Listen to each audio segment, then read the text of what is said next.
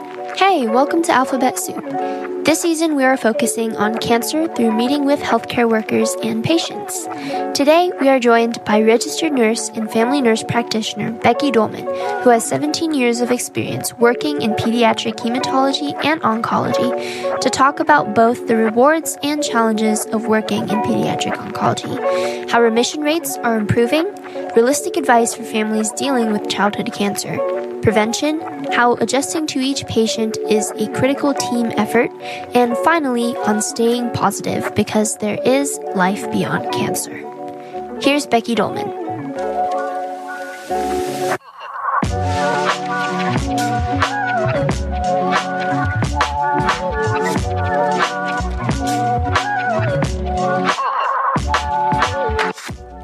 Hey, how's it going?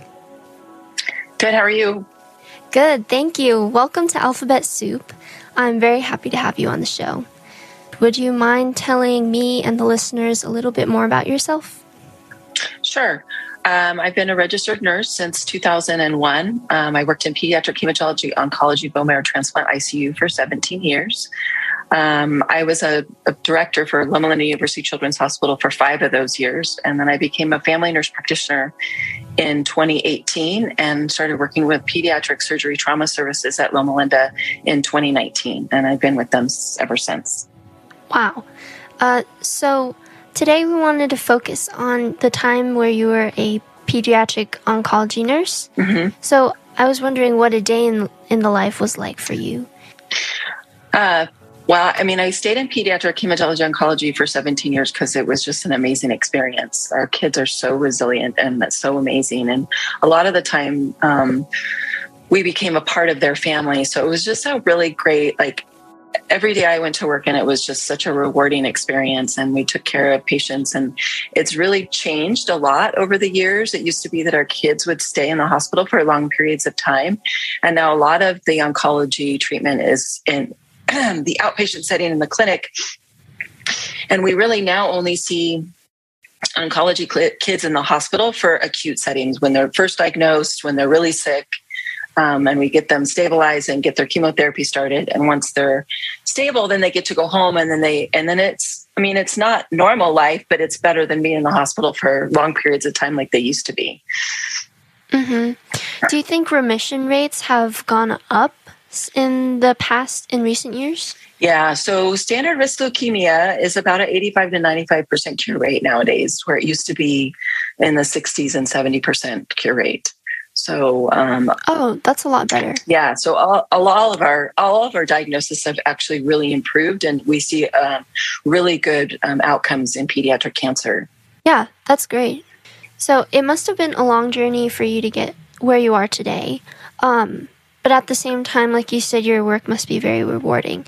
So I'm curious for you, what are some of the rewards and challenges that come with pediatric oncology nursing?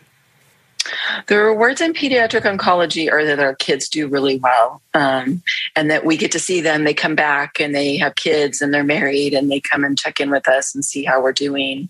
And I'm still really good friends with a lot of the oncology nurses that still work on 4800 at Loma Linda.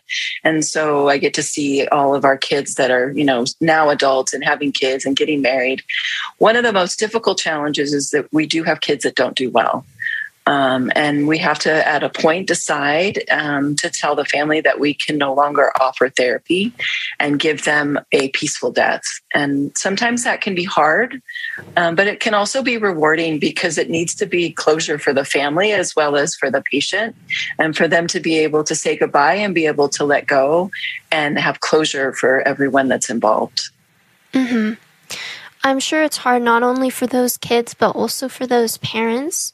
So with your expertise working with them, what would be your message or advice for those parents? That's difficult because it's a difficult scenario, and every patient and family are different in how they handle difficult situations. And so I think the most important thing is to be realistic and have expectations that are realistic for the family and for the parents. And just to do one day at a time. I mean, I had a nephew that was also diagnosed with a bone cancer, osteosarcoma, in 2015. And so I had to go through his journey as well. Being an oncology nurse, you think, that you shouldn't have a family member with cancer. But we did. And so we got through it, and he's, surviving, and he's cancer-free for the last 2 years. But when you're in it, it's different. And so I think you just have to try to stay as positive as possible and live one day at a time and just do the best that you can. And that's all you can do. Mm-hmm. Well, I'm glad your nephew is doing better. And I wanted to know if there are preventative measures that parents should be aware of that may lower the risk of their child developing cancer. Yeah, so there's not really anything that's been identified that has shown that causes cancer in pediatric patients. Mm-hmm. One thing that we know that may cause cancer or increase the risk for cancer is radiation. And so decreasing the amount of CT scans or X-rays or things that increases radiation exposure in pediatrics has been a focus for primary care and pediatricians and also surgeons.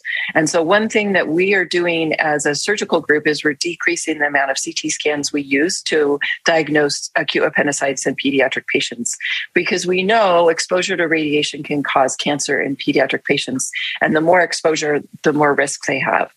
We don't know what type of cancer. It can cause any type of cancer. And so one thing I think for parents to know and to recognize is that when a provider is saying, hey, we really don't want to do this X-ray or do this CT scan because it's not helpful and it exposes them to radiation that could therefore cause them to have a pediatric cancer in the future, that's a good knowledge to have so that they can say, oh, I get it. We don't need to have that X-ray or that CT scan or radiation exposure.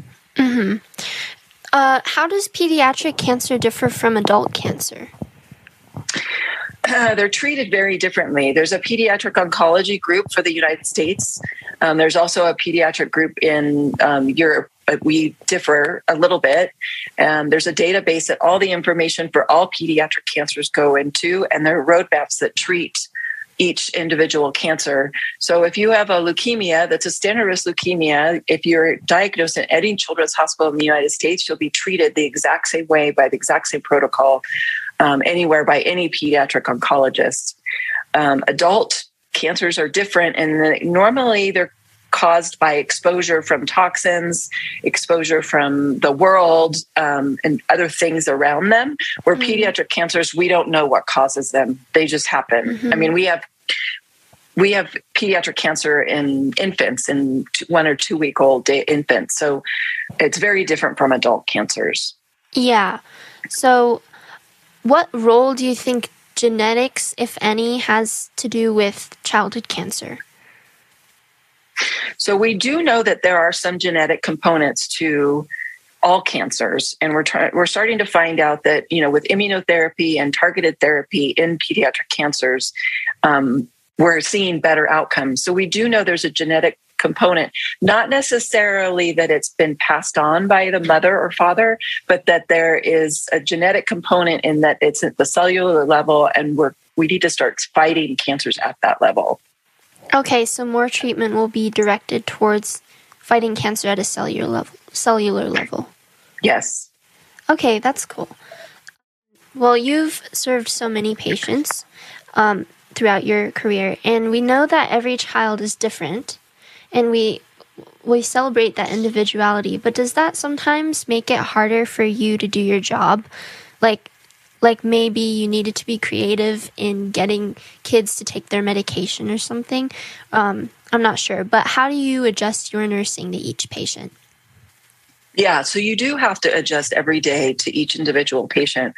And it is definitely a group effort. We have child life, and we have social work, and we have, registered nurses. And so as a group, we decide and we talk about each individual patient and decide what the best approach is. Sometimes child life has to work with a patient to teach them how to swallow pills or teach them how to swallow liquids. And we have to have conversations. And if they're too little, then we just have to get them to take the medications or be creative or have distracting elements to it so that they take their medications, because a lot of, especially in leukemia and when they're in their later phase, there's a medication, mercaptopurine, which is very, very important in their success in staying in remission. And if they don't take it or are not consistent in taking it, then the increase of relapse is really high.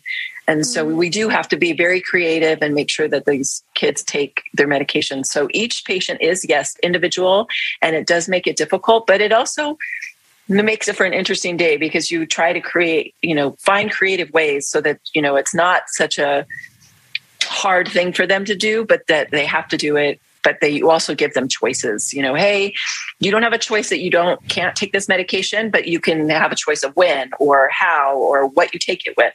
And so that's kind of what you do, is you come up with solutions and different ways for them to do it so they feel like they have some control. Mm-hmm. Do you think that's one of the most important parts of your job? Yes.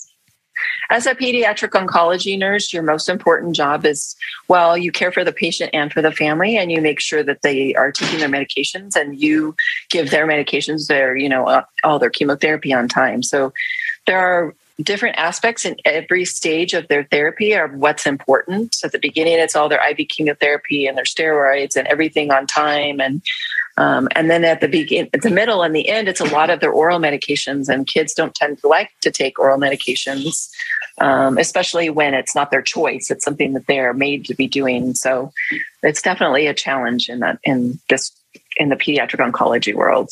Mm-hmm. Why do kids not like taking oral medications compared to the other? A lot of the time they don't taste very good. We haven't come up with a creative way to make them taste better, even in a pill form. And the liquid form definitely is the worst. And so you have to find creative ways to, mask it. And pharmacies have not done a good job of it. And so you just have to find ways of things that they'll take it with so it doesn't taste as bad. Okay. Well, I saw that according to the National Cancer Institute, over the past 20 years, there's been an increase in the number of children diagnosed with cancer, but also the death rate has decreased and the 5-year survival rate has increased. So in general, childhood cancers have a better prognosis. So what do you think is the reason for that advancement? The reason for that advancement is better therapy, chemotherapy, and the way we treat cancer has improved. And so our outcomes have improved. Because the database, all the medications that we give go into that database, and they track the survival. And anytime we see anything bad happening, any of those medications are dropped off and other medications are added or changed. So because of that, we have seen an increase in survival. That's good. Well, thank you for all that you do. Was there anything else you wanted to share? Pediatric a lot of people always, when I used to say I work pediatric oncology, they'd always go, oh, that's so sad. And it really isn't sad. I mean, yeah, we have sad times and we have kids that die, and it's a sad time, but we also have kids that do really well, and they do amazing, and they get through therapy and they survive and they go on living lives like it never even happened. Mm-hmm. And so I think that is one of the most amazing parts of pediatric oncology. Yeah. People tend to focus more on the negatives, but neglect how much positive you are giving people and how much that pediatric oncology is changing people's lives. So thank you for what you do. You've earned my deepest respect, and I'm sure many others as well. I ask every one of my guests if they have a favorite quote, and if you wouldn't mind sharing. I don't really have a favorite quote. I just live for like being positive and knowing that there's hope and hoping to instill hope in other people, like being positive and showing them that this is not a death sentence, that there is life after cancer, and that, it's just being positive and being hopeful. Mm-hmm. That's so nice. Well, it's been great talking with you, and I'm very happy that you came on to the show today. So thank you. Thank you. Thank you very much for having me.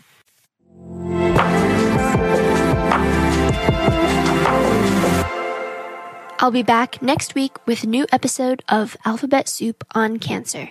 In the meantime, share this episode with your friends and family and people who need to hear this information. Thanks for listening, and stay tuned.